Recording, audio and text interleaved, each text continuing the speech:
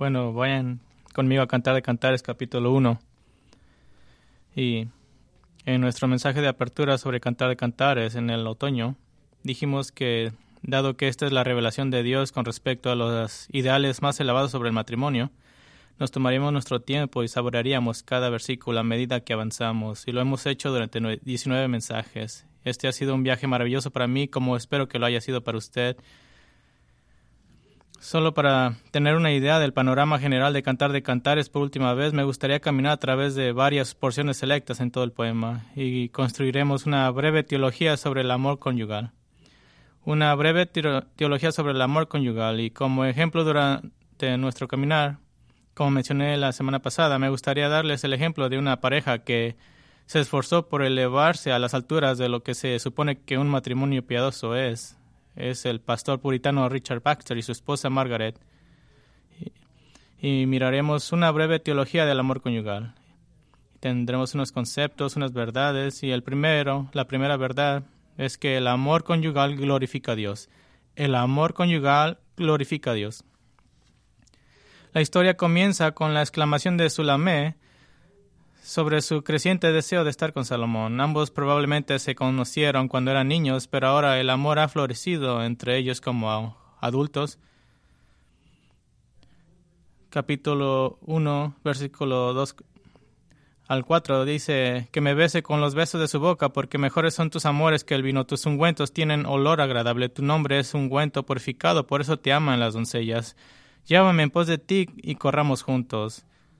El rey me ha llevado sus alcobas. Y ahora Sulamé le expresa su duda a las jóvenes que la siguen en esta historia. Ella ha estado trabajando en los viñedos de Salomón probablemente desde que era una niña y no está segura de si estará a su altura. En el versículo 5 ella dice: soy morena pero preciosa, oh hijas de Jerusalén, como las tiendas de Cedar, como las cortinas de Salomón. Y después de esa exclamación, ella prueba las aguas. Le pregunta a Salomón dónde estará, donde pueda venir a verlo. Y en el versículo 7, Sulamé le dice a Salomón: dime, amado de mi alma, ¿dónde apacientas tu rebaño? ¿Dónde lo haces descansar al mediodía? Porque he de ser yo como una que se cubre con velo junto a los rebaños de tus compañeros. ¿Y qué le responde? ¿La recibirá?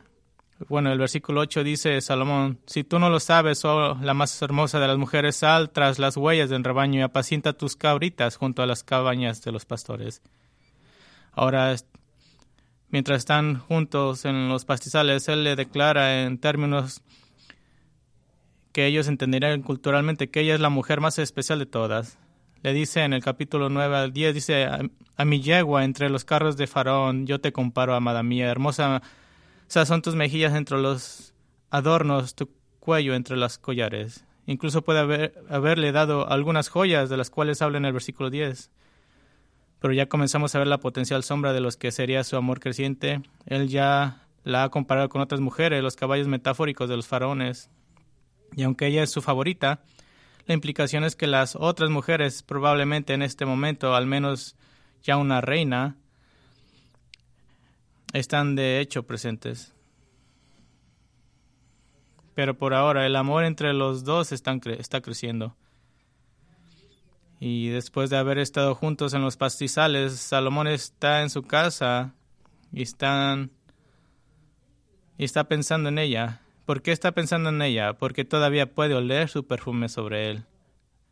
Capítulo 1:12 dice: mientras el rey estaba a la mesa, mi perfume esparció su fragancia. Y más tarde, estando en el campo juntos, en un bosque, se declaran su deleite el uno con el otro, y en cierto sentido están jugando a estar casados. En el versículo 15 le dice a ella: cuán hermosa eres, amada mía, cuán hermosa eres. Tus ojos son como paloma. Y ella le responde: cuán hermoso eres, amado mío, tan placentero. Y ahí donde ellos juegan a estar casados, dice: las vigas de nuestra casa son cedros, nuestros artesanos cipres. Sulamé está fingiendo a que este bosque es su hogar. ¿Por qué está haciendo esto? porque la vida en el Palacio de Salomón era compleja y difícil, y un número de matrimonios políticos cada vez mayor, personas que venían de todas partes a verlo. Así que en estos momentos el bosque era su hogar. Pero finalmente él le hace una invitación a Sulamé. Ella es invitada a venir, aparentemente junto con muchos invitados a un banquete organizado por Salomón. Tal vez algún salón de banquetes, tal vez en los viñedos, una casa de degustación de vinos donde se servía comida. En el capítulo 2, 3 al 4 dice: como el manzano entre los árboles del bosque, así es mi amado entre los jóvenes. A su sombra placentera me he sentado y su fruto es dulce a mi paladar. Él me ha traído a la sala del banquete y su estandarte sobre mí es el amor. Esta puede haber sido una declaración pública por parte de él de su deseo de casarse con ella, pidiéndole su mano durante un evento oficial. Y no vemos su respuesta, la que miramos más tarde, pero por el momento ella se está desmayando. En el versículo 5 dice: susténtenme con tortas de pasas, reanímenme con manzanas, porque estoy enferma de amor.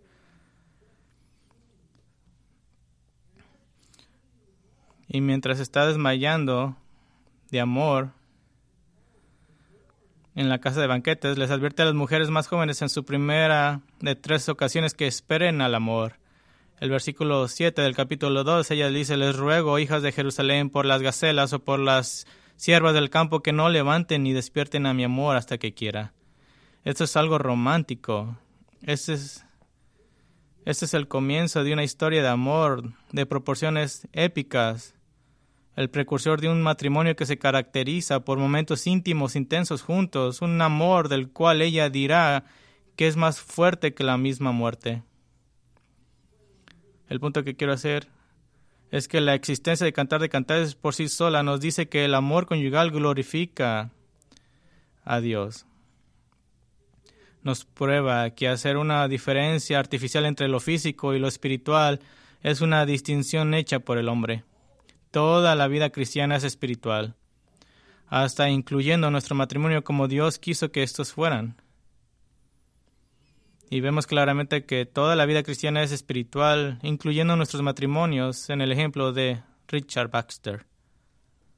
Richard Baxter nació en 1615 y murió en 1691. Fue un pastor puritano, fue un evangelista y un prolífico escritor de teología práctica. Era el autor cristiano del tiempo en Inglaterra. Se casó con Margaret Charlton y estuvo casado solo 19 años antes de que ella partiera a casa con el Señor. Pero quiero aclarar esto. ¿Qué era un puritano? No es probablemente lo que pienses. Cuando hoy menciono puritano, pensamos en personas de la iglesia que son sombrías, anticuadas, que condenaban todo lo que era feliz y alegre, que creían que la diversión era del diablo y que ciertamente pensaban que la sexualidad venía directamente desde la guarida de Satanás. Eso es lo que se nos ha enseñado. Pero no es exactamente ni siquiera cerca de lo que era. Los puritanos eran creyentes, más específicamente un grupo de pastores. En Inglaterra, a fines de 1500 y 1600, muchos vinieron a América, por lo que hubo un movimiento puritano en Estados Unidos con hombres tales como Jonathan Edwards en la década de 1700. Pero el nombre puritano no tenía nada que ver con la pureza personal o la mojigatería de ningún tipo. Los puritanos fueron llamados puritanos debido a su soteriología, la doctrina de la salvación, y eclesiología, la doctrina de la iglesia. Creían que la iglesia protestante de Inglaterra, que fue una respuesta contra el catolicismo durante la Gran Reforma, todavía era demasiado católica, y querían que la iglesia fuera purificada de lo que ellos llamaban el papismo, las prácticas católicas que todavía definían a la iglesia protestante de Inglaterra. También se negaron a usar la guía religiosa oficial de la iglesia de Inglaterra, que se llamaba el Libro de Oración Común. De hecho, la Inglaterra de Inglaterra tenían varios miles de pastores que eran puritanos y comenzaron a pastorear sus iglesias hacia una soteriología y eclesiología bíblica. Pero recuerde que la iglesia de Inglaterra era la iglesia dirigida por el gobierno. Y los puritanos creían de todo corazón que solo la Biblia podía ser la autoridad para la Iglesia, no el gobierno. Pero en 1662 el Parlamento aprobó el acta de uniformidad que decía que cualquier pastor que se negara a usar el libro de oración común para el 24 de agosto de 1662 sería relevado de sus deberes. Y el 24 de agosto de 1662 se conoció como la Gran Expulsión. Unos 2.500 ministros del Evangelio fueron expulsados de sus iglesias. Llegaron a ser conocidos como inconformistas. Los inconformistas o puritanos, y cualquiera que los siguiera durante los próximos 150 años, no pudieron ocupar cargos públicos, no pudieron recibir un título universitario y generalmente fueron excluidos de la sociedad por el bien del Evangelio. Así que a partir de entonces estos predicadores predicarían donde pudieran, en los campos, casas alquiladas, iglesias subterráneas que no pertenecían a la Iglesia de Inglaterra. Así que mantén ese trasfondo en tu mente, especialmente la gran expulsión del 24 de agosto de 1662 que puso a Richard Baxter a la edad de 47 años sin una iglesia. Así que nos regresamos unos años atrás. Unos años antes, en 1662, el pastorado de Baxter en Kidderminster, en el condado de Westchester, era una comunidad formada por fabricantes de telas y tejedores, una industria artesanal en una aldea de solo 1,800 personas. Y cuando Baxter llegó a Kidderminster, apenas una de cada 800 familias honraban a Dios mediante lo que se llamaba la adoración familiar. Y al final de su ministerio, en 1661, había calles en las que todas las familias lo hacían. En el día de reposo, Baxter escribe: es posible que escuchen a 100 familias cantando salmos y repitiendo sermones mientras caminabas por las calles. 600 personas, una tercia parte de todos los adultos se salvaron bajo su ministerio. 900 adultos se agolpaban en la iglesia de Baxter cada día del Señor. Esta era la mitad de la ciudad o del pueblo. Bueno, Margaret Charlon llegó a mediados de la edad de 1650. Su madre enviudó recientemente por segunda vez. Su madre era una señora rica que anhelaba la verdad de las Escrituras. Y así, con la muerte de su segundo esposo, la madre de Margaret los trasladó a los dos. Se trasladaron las dos a Kidderminster. Margaret era una adolescente superficial, centrada en sí misma, que no estaba contenta de mudarse al pequeño pueblo y definitivamente no estaba feliz de que la mitad de la ciudad fuera a la iglesia a escuchar a Baxter. Es esencialmente una comunidad entera que se esforzaba por servir a Cristo. Pero en 1657 Baxter predicó una serie de sermones sobre la conversión.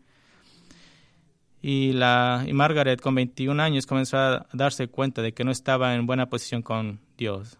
Se dio cuenta que tiene un problema de pecado. Y eso nos lleva a nuestra segunda parte de nuestra breve teología sobre el amor conyugal. El amor conyugal debe lidiar con el pecado. El amor conyugal debe lidiar con el pecado. Ahora avanzamos hacia la primavera. Es probable que Sulamé esté de vuelta en casa en el sur del Líbano, en casa de su familia. Ella ha tenido algunos meses para pensar en lo que probablemente fue la propuesta de Salomón, pero ¿está lista para el matrimonio? Y la escena comienza con la emoción y nerviosismo de que Salomón se acerca a la casa. Versículo 9 dice: mi amado es semejante a una gacela, a un cervatillo. Miren, se detiene detrás de nuestro muro, mirando por las ventanas, espiando por las celosías. Mi amado habló y me dijo. Y en el versículo 10 al 13, Salomón la invita a salir con él. Es primavera y él quiere que estén juntos, no se han visto en meses, así que la invita. Versículo 10. Levántate, amada mía, hermosa mía, y ven conmigo. Pero ella es cautelosa, desconfiada. Versículo 14. Es como una paloma entre las grietas de la peña, dice. Es vacilante en salir. ¿Por qué es eso? Ellos necesitan hablar. ¿Tienen problemas que resolver? Versículo 15. Dice, agarren las zorras pequeñas que arruinan las viñas, pues nuestra viña está en flor. Sulamé aparentemente no le ha dado una respuesta a Salomón porque hay un obstáculo importante para ella. El candidato más probable como el mayor obstáculo es que se casará con el hombre más buscado de la tierra, creciendo cada vez más en popularidad en las ofertas de reyes extranjeros para darle a Salomón una de sus hijas. Pero ella aparentemente está determinada a ganarse su amor, está perdidamente enamorada de Salomón y de hecho, mientras pasan ese tiempo juntos en el campo cerca de la casa de su infancia, casi se sienten abrumados por el deseo el uno por el otro, así que ella lo aleja. Pero incluso al alejarlo usa un lenguaje muy sugerente. En el versículo 16-17 dice, mi amado es mío y yo soy suya, él apacienta su rebaño entre los lirios, hasta que sople la brisa del día y huyan las sombras. Vuélvete, vete, amado mío, y sé semejante a la gacela o a un cervantillo sobre los montes. En otras palabras, le está diciendo, aléjate de mí por donde viniste. Y antes de que estén casados, deben comenzar a lidiar con los problemas, lo que para Salomón se convertiría en una incapacidad pecaminosa del no poder decirle no a sus muchas esposas.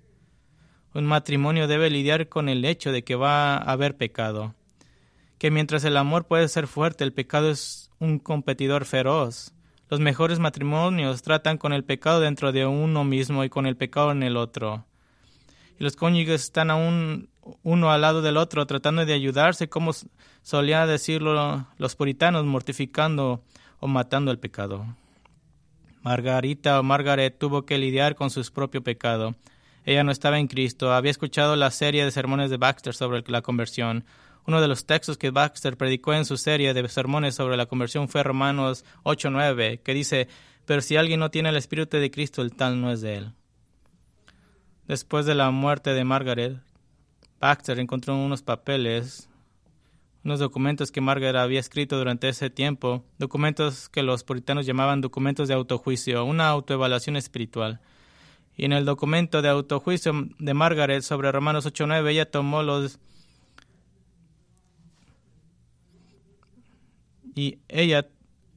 tomó los 10 puntos del sermón de Baxter y los filtró su propia vida a través de ellos. Por ejemplo, el primer punto de Baxter fue: el Espíritu de Cristo es el autor de las Escrituras y por lo tanto se adapta a tu disposición a Él y te guía a ti. En otras palabras, si tú tienes el Espíritu de Cristo, amas a la Biblia. Y Margaret escribió esto, juicio número 1. Temo entonces que no tengo el Espíritu de Cristo, porque no siento amor por la palabra de Dios, sino que la estoy cuestionando cada rato o en el mejor de los casos peleándome con ella. Continuó juzgándose a sí misma a través de los 10 puntos y terminó este artículo escribiendo: para no ir más allá, ahora es evidente que no soy una persona que yo soy una persona fuera de la gracia. Yo no tengo a Cristo. Ahora Baxter y la madre de Margaret habían estado orando durante mucho tiempo por la conversión de Margaret a Cristo, y después de este autojuicio luchó duro contra todos los malos hábitos y el egocentrismo que la caracterizaron durante muchos meses más, pero no pudo detener sus hábitos de pecado en sus propias fuerzas. Hasta que, como Baxter escribió, pero últimamente Dios pareció de repente darle la bienvenida a esta alma que regresa. Margarita fue regenerada y claramente hecha una nueva creación. Justo después de su salvación, cuando todos los que la conocían en Kidderminster se regocijaban por su salvación, Margaret comenzó a toser y empeoró. Algunos ahora piensan que era tuberculosis. Todos los tratamientos médicos conocidos fueron probados. Más tarde, en su diario, Margaret escribió el 30 de diciembre de 1659, fue mi peor día. Y en ese entonces no pensé que estaría viva hoy. Su médico dijo que estaba muriendo y que no duraría mucho en ese estado, su cuerpo totalmente devastado y consumido por la enfermedad. A su lado estaba Baxter, la madre Margaret y otros creyentes que estaban, como escribe Baxter, orando por esta mujer, y la compasión nos hizo estar a todos extraordinariamente fervientes. El día de Año Nuevo, temprano en la mañana, de repente su nariz comenzó a sangrar. Luego su respiración mejoró, su tos se detuvo. Estaba claramente mejor y durante toda su vida Baxter le daría crédito al Señor por su curación milagrosa. Margarita se fortaleció rápidamente hasta que el 10 de abril de 1660 declaró un día personal de acción de gracias al Señor por su completa recuperación, y por el resto de su vida celebraría el Día de Acción de Gracias, como ella lo llamó, en honor a la misericordia del Señor. Después de su muerte, Baxter encontró documentos que había escrito, y uno de ellos fue escrito en el Día de Acción de Gracias, y fue una renovación de su pacto de salvación con Dios. Ahora, teológicamente no es necesario, ya que el nuevo pacto es una salvación permanente, pero podemos escuchar el amor del Señor en ella. Ella escribió: siendo este un día apartado entre los demás para regresar a Dios, gracias a Dios por tu misericordia al librarme de las puertas de la muerte, siendo estas personas las que han orado fervientemente ante el trono de la gracia en mi nombre. Aquí ahora renuevo mi pacto con el Dios Todopoderoso y resuelvo por su gracia el guardar un sentido nuevo de su misericordia en mi alma y un mayor sentido de mi propio pecado. Y luego escribe páginas y páginas de la bondad y la gracia de Dios para con ella, y se especializa en la determinación de mortificar el pecado en su vida como una expresión de su amor por Dios. Termina el documento con una advertencia contra sí misma. Dice: vete entonces, oh mi corazón carnal, retírate a Dios, el único objeto satisfactorio, que tu amor a Dios sea fijo y trascendente. Amén. Era una mujer espiritualmente de Dios. Y esa nos lleva a nuestra tercera parte de nuestra breve teología del amor conyugal. El amor conyugal es un vínculo espiritual.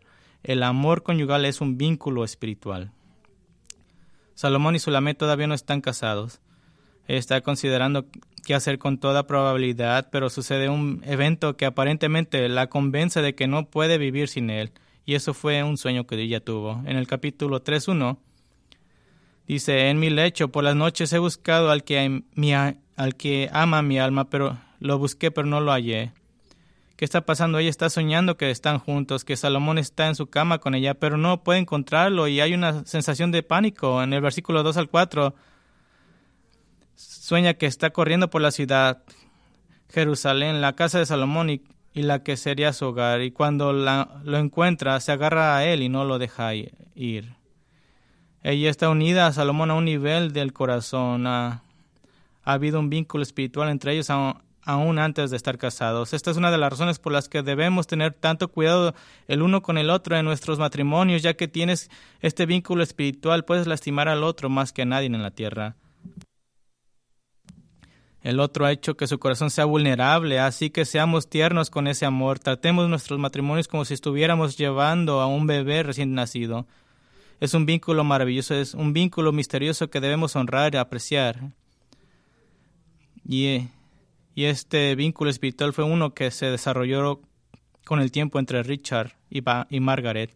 Después de su salvación y su maravillosa recuperación de la enfermedad, Margaret se entregó a sí misma al aprendizaje de las escrituras y a la teología. De hecho, la casa en la que ella y su madre vivían era una gran mansión justo al lado de la iglesia, y Baxter estaba a menudo en su casa y Margaret le traía sus preguntas teológicas y espirituales, pero la mayoría de sus respuestas vinieron en forma de cartas. Ella le escribía cartas y él se las regresaba. Porque él hacía eso. Baxter era un soltero que había sido llamado al ministerio y creía que no podía ser pastor y esposo a la vez y hacer ambas cosas bien. Sentía que Margaret estaba interesada en él por algo más que razones puramente teológicas. Así que a pesar de que su casa estaba al lado de la iglesia, Baxter a menudo se comunicaba por escrito con ella para mantener la distancia tanto como fuera posible y no alentarla en su afecto. Pero los vientos de cambio soplaban y cada vez estaba más claro que los puritanos estaban en problemas a manos del Parlamento inglés, y en 1660 Baxter fue a Londres para luchar por la causa y tratar de persuadir a las personas influyentes para que no pasaran la ley con respecto a la estandarización de las iglesias en Inglaterra. Para que entiendan, en 1660 Baxter era el John MacArthur de su tiempo, el pastor más conocido en Inglaterra y con un ministerio creciente. Baxter se enteraría más tarde de que Margaret estaba devastada por su viaje a Londres y lo anhelaba terriblemente, tanto como pastor como un hombre al cual ella esperaba. Así que ella y su madre se mudaron a Londres para continuar escuchando la predicación de Baxter y estar cerca de él. Mientras estaban en Londres, 2 eventos importantes ocurrieron en 1661 que cambiaron la opinión de Baxter sobre el matrimonio. El primer evento que pasó fue que quedó claro la gran expulsión estaba llegando. Y segundo, la madre de Margaret murió, dejándola literalmente sin miembros vivos de la familia. Así que Baxter habló con Margaret y discutieron el hecho de que su ministerio en Kidderminster iba a terminar cuando el Parlamento expulsara a todos los pastores puritanos de sus púlpitos. Su vida como pastor sería solo a través de sus escritos, solamente mediante la predicación en cualquier lugar que pudiera, tal vez campos, casas, edificios alquilados. Su vida no sería la vida tradicional de la esposa de un pastor, sino que sería peligrosa e incierta. Y ella se comprometió de todo corazón con Baxter. Recuerde que la gran expulsión ocurrió en el 24 de agosto de 1662 y 2 semanas y media después se casaron el 10 de septiembre. Richard y Margaret eran totalmente puritanos en su vida matrimonial y no era lo que usted probablemente piensa que significa. Honraban a Dios en el hogar, estaba por encima de todo. Compartían la oración y la escritura.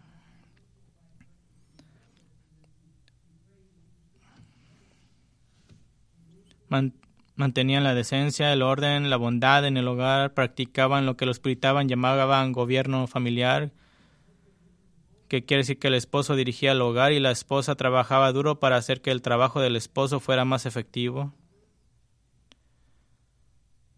Ahora, para la sorpresa de muchas personas, cuando piensan en los puritanos, no son conscientes de que los puritanos creían que el matrimonio tenía que ver con toda la persona, que había una belleza espiritual en su matrimonio que se centraba en Cristo, en la eternidad, pero esto se expresaba igualmente en la cercanía física frecuente, la interacción sexual frecuente y regular destinada a complacerse mutuamente. Un biógrafo describió a la pareja casada como 2 almas que aman a Dios y se aman con una belleza sublime y espiritual en la que las almas se entrelazan. Baxter y Margaret vieron el matrimonio en términos muy positivos. Lo miraron como un regalo, como un llamamiento, como algo por lo que se trabaja duro, una disciplina por la que esforzarse. Y de hecho, adoptaron la visión puritana del matrimonio que decía que cuando elegías un cónyuge no debería ser necesariamente alguien que amas, sino a alguien a quien estarás seguro de que amarás con afecto y servicio constante, que el matrimonio no se basa solo en la emoción, sino en el carácter, la piedad, el compromiso, la confianza y la responsabilidad. Que esto crecerá en deleitarse uno al otro. Eso nos lleva a nuestra cuarta parte de nuestra breve teología sobre el amor conyugal. El amor conyugal está destinado al deleite. El amor conyugal está destinado al deleite. El capítulo 3, 6 al 11 nos muestra a Salomón habiendo enviado su mejor carruaje, casi una habitación portátil con un sofá llevado por sirvientes para ir a recoger a Sulamea a su casa en el sur del Líbano.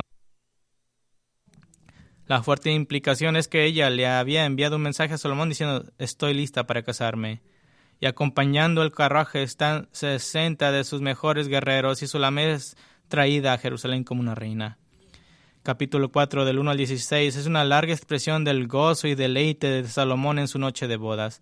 Comienza descubriendo sus ojos, luego moviéndose hacia abajo, su pelo, su boca, su cuello, sus senos, y luego expresa su abandono a su amor.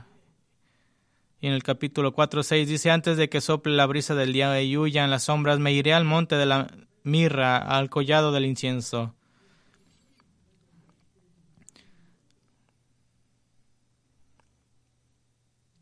Él describe la gloria anticipada de su amor. Por cierto, incluyendo en el versículo 12 el hecho de que ella es virgen. Se ha guardado para él. Ahora, su Biblia puede que muestre a Salomón hablando en el versículo 16, pero se entiende mejor que es Sulamea la que está hablando. Ella se refiere a su jardín, su cuerpo, y como aún no han consumado la boda, aún sigue siendo su jardín. Pero ella emite una gloriosa invitación a su propio cuerpo como si estuvieran respondiendo a las insinuaciones de Salomón. En el capítulo 4:16 dice: despierta, viento del norte, y ven, viento del sur, hagan que mi huerto exhale fragancia. Y en el capítulo 5.1 realmente debe entenderse más en el tiempo presente en el que están consumando su matrimonio.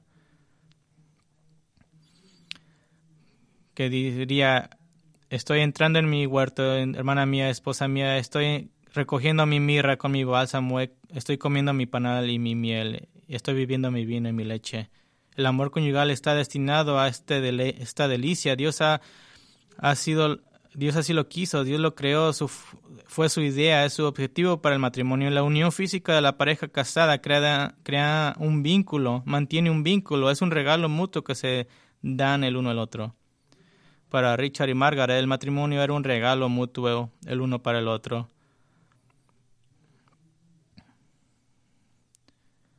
Pero no estaba exento de desafíos. Baxter había dicho abiertamente durante mucho tiempo que estaba totalmente en contra del matrimonio en el caso de él como ministro del Evangelio. Y con esta determinación repetida, y dado el hecho de que cuando él y Margaret se casaron, él tenía 47 años y ella tenía 26, sucedieron muchos susurros y murmuraciones. Para poner eso en perspectiva, Baxter se había convertido en un pastor cuando Margaret tenía 2 años. Pero Margaret resultó ser una mujer piadosa en todos los aspectos y su amor y devoción de él uno hacia el otro era evidente para todos los que los conocían. Ambos sufrían de diversos problemas físicos. Margaret tuvo migrañas durante toda su vida adulta y con frecuencia también tenía problemas de congestión con el pecho.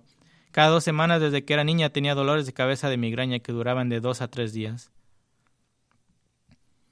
Richard tenía un gran número de dolencias crónicas. Un biógrafo escribió: Richard es un verdadero museo de enfermedades.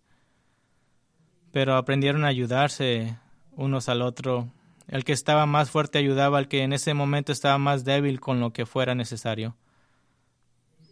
Se enfrentaron a muchos desafíos juntos. Tuvieron que mudarse de casa en numerosas ocasiones, desarraigando su vida hogareña, a menudo debido al acoso que Richard estaba recibiendo. Fue objeto de continuos vilipendios, burlas y espionajes por parte de sus enemigos espirituales, funcionarios del gobierno y funcionarios de la Iglesia de Inglaterra. Cuando un propietario de una casa en la que vivían descubría que era un inconformista, muchas veces eran despojados, y ambos eran muy conscientes del pecado de los demás. Margarita era muy nerviosa y luchaba con los temores de muchos tipos y luchó contra esos temores con su fe puesta en el Señor. Richard era demasiado espontáneo y podía estar de mal humor, abatido e irritable cuando algo no salía a la manera que él quería. Y sin embargo, a pesar de conocer también las tendencias pecaminosas del otro, tenían una cercanía única y tierna que ambos atribuían a su única fe y a su gloriosa esperanza de ambos. Ambos tenían puesta su mente en las cosas de arriba.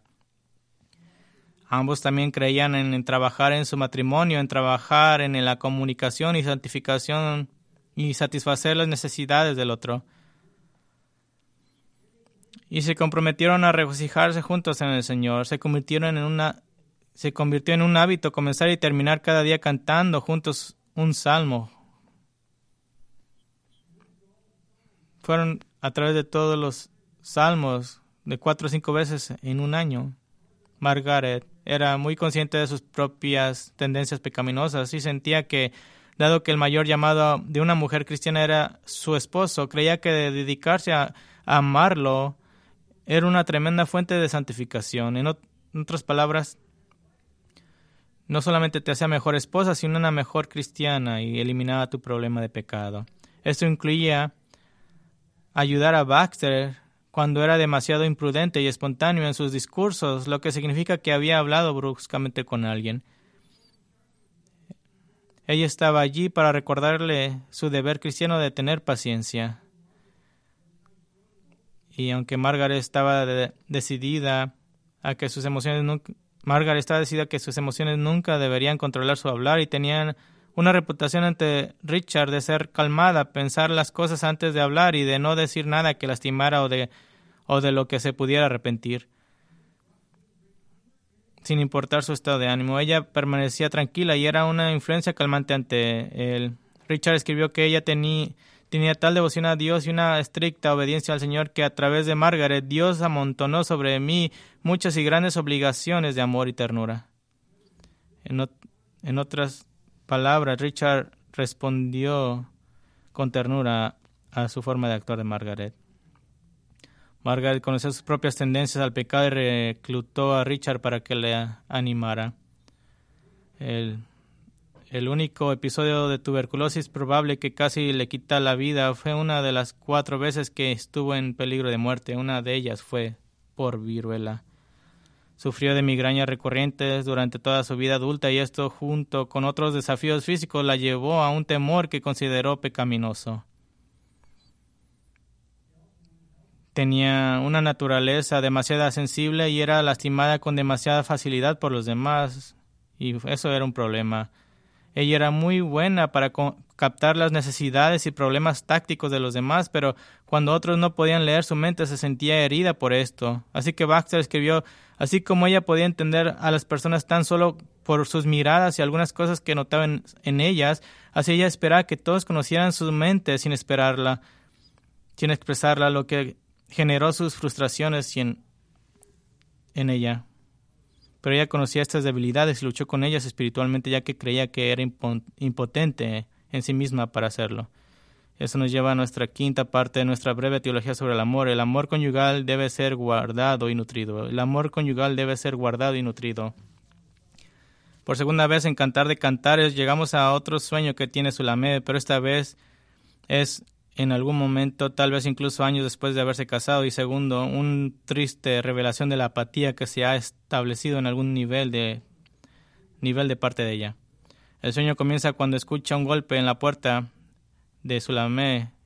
Capítulo 5:2 dice, yo dormía, pero mi corazón velaba, y una voz, mi amado, toca la puerta, ábreme, hermana mía, amada mía, paloma mía, perfecta mía, puesta, pues mi cabeza está empapada de rocío, mi cabello empapado de la humedad de la noche.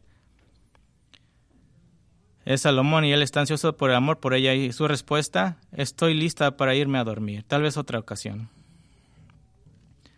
Ella oye la cerradura de la puerta sacudiéndose y dice en versículo 4 que su corazón se conmovió, estremeció dentro de ella. En realidad, una palabra que puede significar gemir dentro de ella, pero conmovió, estremeció son opciones válidas. En cualquiera de los casos, ella tiene un cambio de corazón y se levanta para abrirle a la puerta a Salomón, pero él se ha ido y deja algo en la manija de la puerta.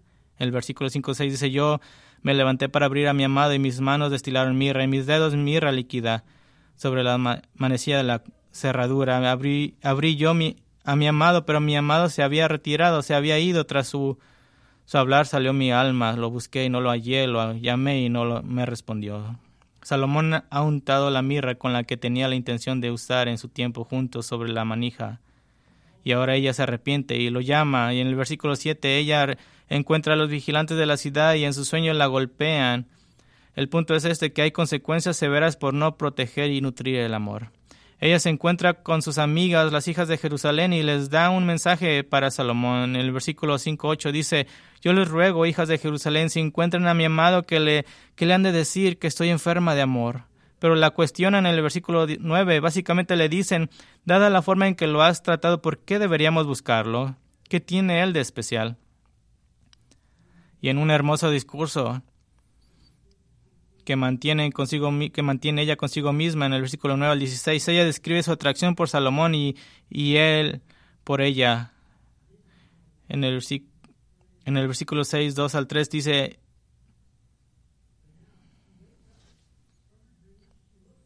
entonces se despierta, mira a los lados, el sueño terminado, ahí está él. Ella recuerda que se han amado esa noche y se siente aliviada. Y en el versículo 6, 2 al 3 dice, mi amado ha descendido a su huerto, a las eras del bálsamo, a apacentar su rebaño en los huertos y recoger lirios. Yo soy de mi amado y mi amado es mío, él apacienta su rebaño entre los lirios. Ahora su amor se renueva y está siendo renovada cada vez más. Y Salomón la elogia en términos muy elegantes, no sexuales. Porque la parte importante de esta conversación es que él la está persiguiendo y apreciando, y ella escucha algunas palabras muy importantes. En el versículo 6, 8 al 9, él está hablando a ella. Tus dientes 60 son las reinas y 80 las concubinas y las doncellas sin número, pero sin igual es mi paloma, mi perfecta, la hija única de su madre. la preferida a la que dio a luz. Salomón está diciendo que aunque tenga en esos momentos un mínimo de 140 mujeres en su vida, ella es su verdadero y único amor.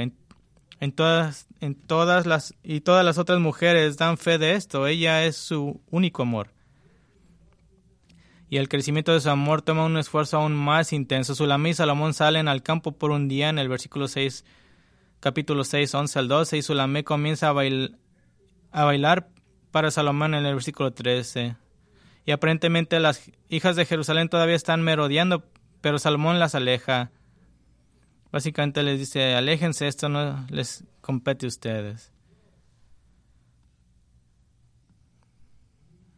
Y como respuesta, a diferencia de su descripción amorosa no sexual de Sulamé en el capítulo 6, en el capítulo 7, 1 al 5, él da una descripción poderosamente personal y termina con una expresión de su ardiente deseo por ella.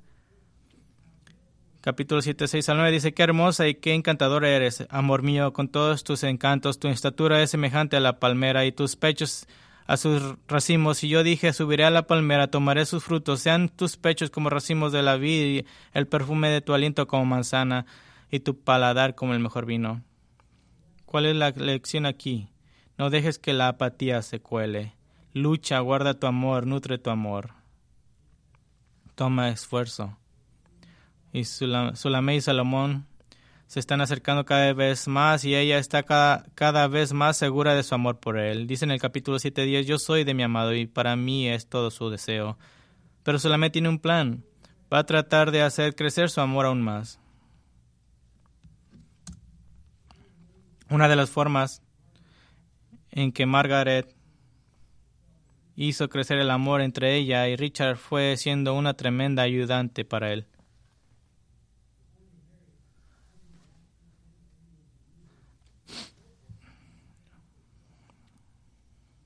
Antes de casarse, Baxter era un caso perdido en cuanto a cuidarse a sí mismo. Realmente creía que no tenía mucho tiempo para este mundo y simplemente no mantenía la casa en absoluto. Y aunque ella había crecido en un hogar rico, se dedicó a limpiar cada rincón de su casa y asegurarse de que siempre estuviera lista para los invitados. Una de las 3 veces en las que Richard fue a la cárcel por predicar sin tener una licencia por parte del gobierno, cayó en la cárcel de Clare Kenwell, con una sentencia de 6 meses. Margaret empacó algunas cosas, le trajo su mejor cama y fue a prisión con él. Richard dijo más tarde que fue uno de los aspectos más destacados de su vida juntos.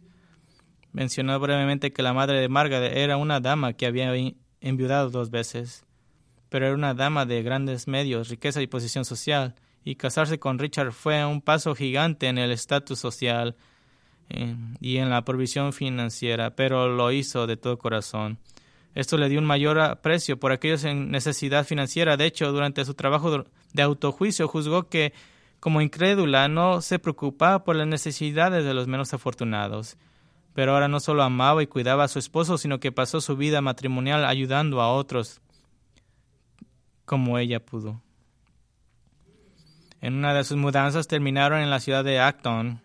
Alquilaron una casa lo suficientemente grande como para que Richard predicara, y para asegurarse de que la comunidad supiera que era bienvenida, Margaret preparó su hogar para que la gente viniera a escuchar a Baxter predicar varias mañanas por la semana y también por la noche. Así que su casa estaba abierta casi continuamente para dar instrucción en la palabra de Dios. Finalmente se establecieron en Londres y la idea de Baxter era esperar hasta que alguien le pidiera que predicara. Y escribe esto de Margaret. Dice él, ella me vio demasiado aburrido y atrasado para buscar empleo hasta que me llamaran. Así que ella le preguntó en qué tipo de lugar quería predicar. Él le dijo que en algún lugar grande donde muchos pudieran escucharlo. Bueno, dado que era ilegal que Baxter pastoreara oficialmente una iglesia en Inglaterra, estaba predicando sin una licencia emitada por el gobierno, y Margaret era muy buena para obtener oportunidades donde Richard podía predicar. Un biógrafo escribió que Margaret se involucró en una intriga constante para permitir que su esposo predicara mientras otros planeaban silenciarlo. Así que, sin su consentimiento, comenzó a buscar una gran sala de reuniones y finalmente encontró una en el segundo piso de una gran casa de almacén. Y Baxter comenzó a predicar allí sobre la casa del mercado cada mañana con otros predicadores. En una ocasión, 800 personas estaban hacinadas en este vasto aposento alto. Todos escucharon un fuerte crack. Aparentemente todo el segundo piso estaba sostenido por una gran viga y luego corrió otro segundo crack. 3 cosas sucedieron entonces todas a la vez. Primero, todos comenzaron a correr por las escaleras, incluso bajándose por las ventanas. Y el segundo, Baxter continuó predicando y reprendiendo a todos por tener miedo, pero nadie le estaba escuchando. Y tercero, Margaret corrió a escalera abajo, encontró un carpintero en la congregación cuya tienda estaba a la vuelta de la esquina y a su petición apresurada corrió y consiguió un corsé masivo y lo trajo y sujetó la viga agrietada en el medio. Y este acto de coraje tuvo 2 efectos en Margaret. Aumentó su temor contra el que continuó luchando y determinó que Richard debería predicar en lugares que fueron construidos adecuadamente.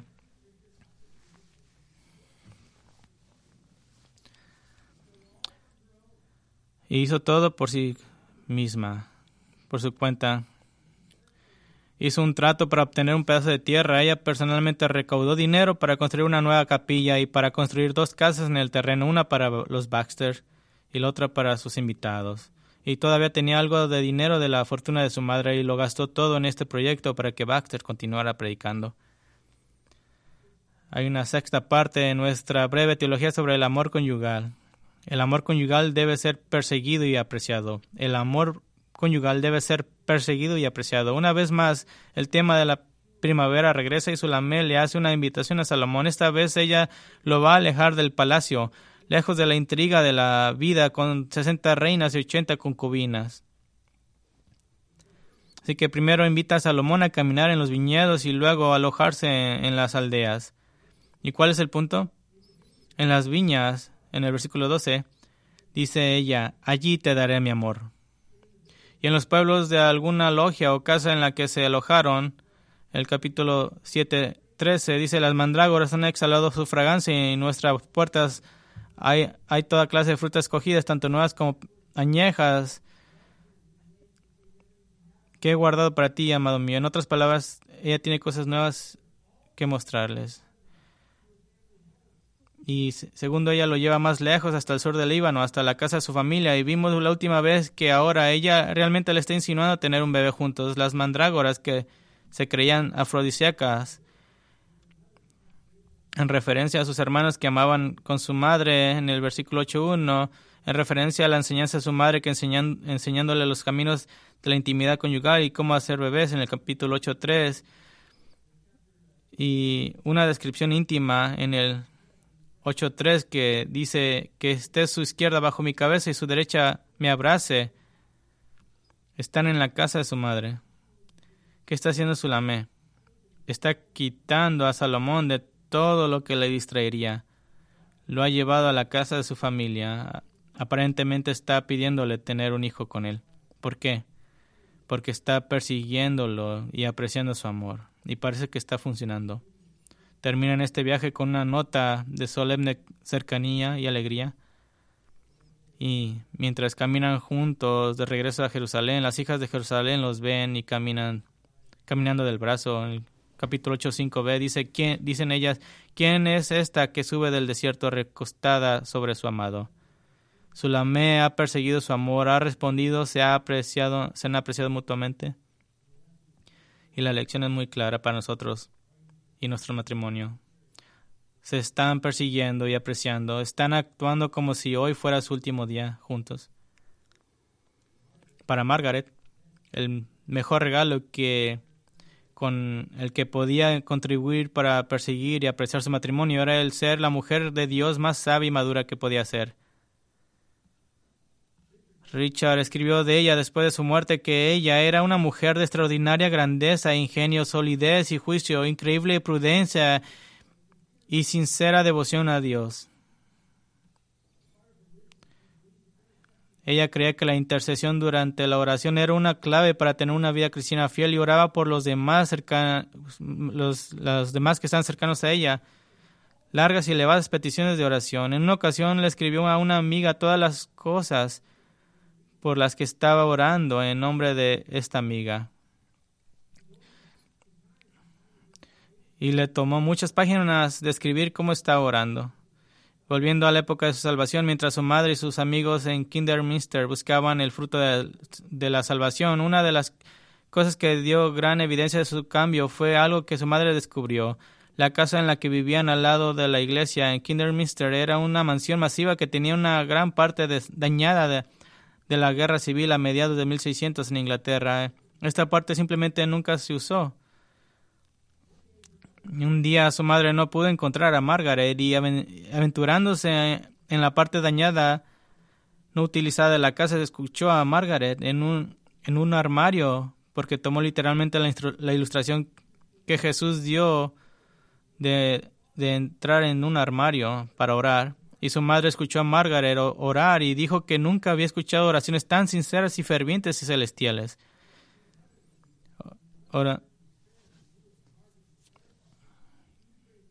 Ahora, cuando su madre sabía que Margaret estaba en su armario de oración, traía a los miembros de la iglesia que estaban orando por el fruto de su salvación de Margaret y se reunían fuera del armario para escuchar las oraciones de Margaret y se sorprendían de su apasionado amor por el Señor. También tenía una mente muy lógica y analítica, y combinada con su conocimiento de las Escrituras, Margaret fue una ayuda tremenda para Baxter en la resolución de problemas. Él escribió esto: ella en la primera audiencia entendería el asunto mejor de lo que yo podría hacerlo por muchos y largos pensamientos. En otras palabras, ella ni siquiera tenía que pensarlo, ella ya sabía la respuesta. Y cuando se trataba de asuntos de la conciencia de la libertad cristiana versus la precaución, Baxter dijo que ella era mejor para resolver esos problemas que la mayoría de los pastores que él conocía. Y después de la muerte de Margaret, Baxter descubrió que Margaret había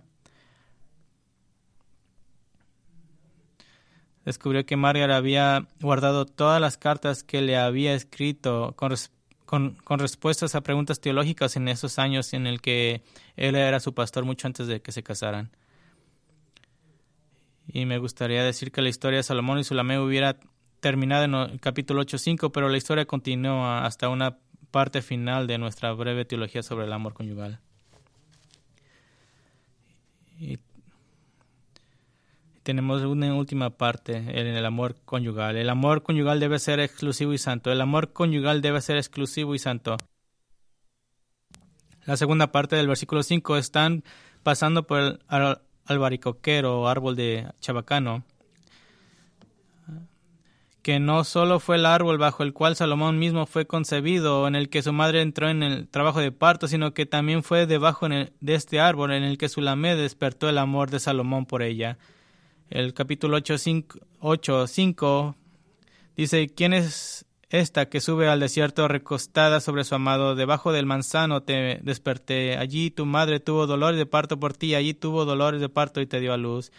Y este es el momento crucial y en todo el poema. A lo largo de todo el tiempo han estado lidiando con el problema de las otras mujeres en la vida de Salomón, de los matrimonios y alianzas políticas.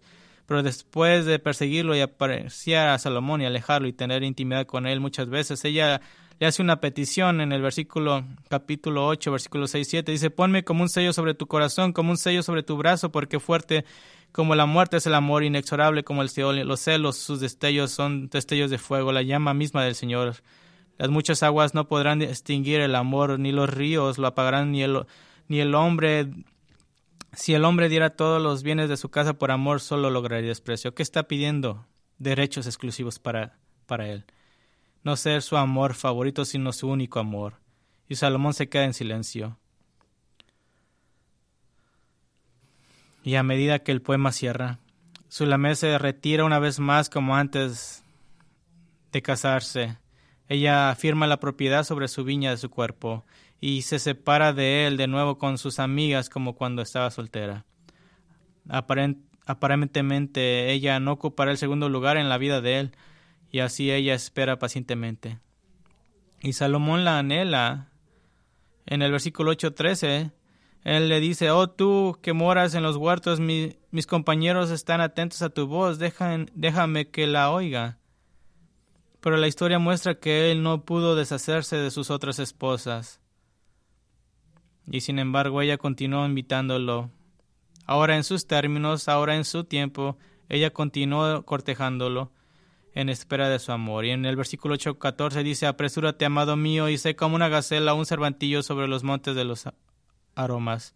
Aquí estoy, te daré todo de mí, pero solamente si soy yo sola. Y mientras el tejón baja sobre esta gran historia de amor, sin embargo, como vimos la última vez, deja una sensación inacabada en la historia, porque nos hemos encontrado cara a cara con el hecho de que la relación necesita redención. El asunto inconcluso es que los pecadores, incluso en un matrimonio con un amor intenso, necesitan un Salvador.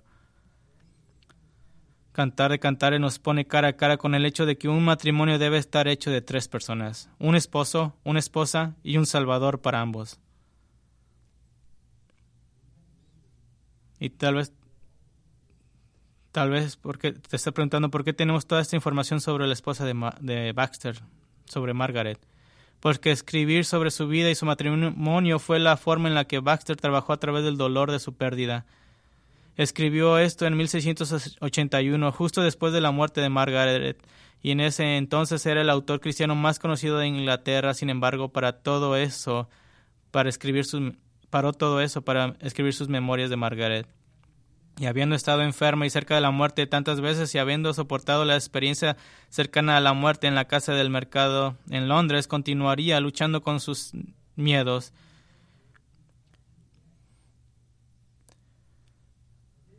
Y no ayudaría el hecho de que en un corto lapso de tiempo varios amigos y vecinos murieran de varios tipos de cáncer. Eventualmente ella se convenció debido al dolor de que tenía cáncer de mama y comenzó a tomar los tratamientos prescritos de la época. Eventualmente el dolor se extendió a su abdomen. Los fuertes medicamentos y remedios de sus médicos probaron la arrojaron a ella en pensamientos delirantes y días horribles de angustia mental. Los últimos 10 días de su vida fueron una pesadilla, pero en sus tiempos lúcidos clamaba al Señor. Incluso entonces se sometía a Dios mientras pedía ayuda. Señor, me someto. Dios elige lo que es mejor para mí. Cantaba salmos cuando podía, pero también clamaba a Dios pidiéndole misericordia.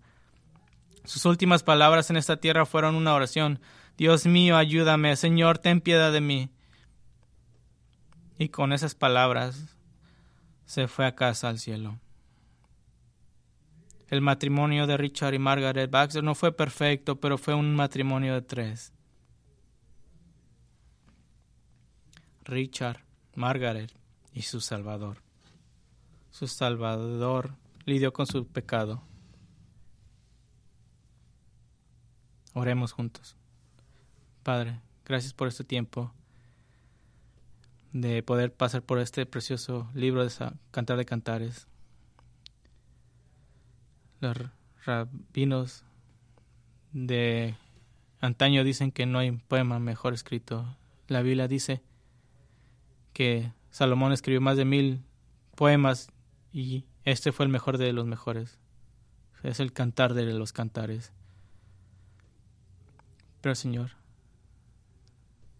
se nos ha dicho que no seamos solo escuchadores de la palabra, sino hacedores de ella. Y esperamos que escuchar Cantar de Cantares tenga un efecto en nuestras vidas. Oro, Señor, que cualquiera que tenga este pensamiento equivocado que lo espiritual y lo físico no se entrelazan, que sepan que el matrimonio es entre 3 personas: el esposo, la esposa y su Salvador. Te agradecemos por este buen trabajo. Esperamos ver lo que tú haces en nuestro matrimonio. En el nombre de Cristo Jesús lo oramos. Amén.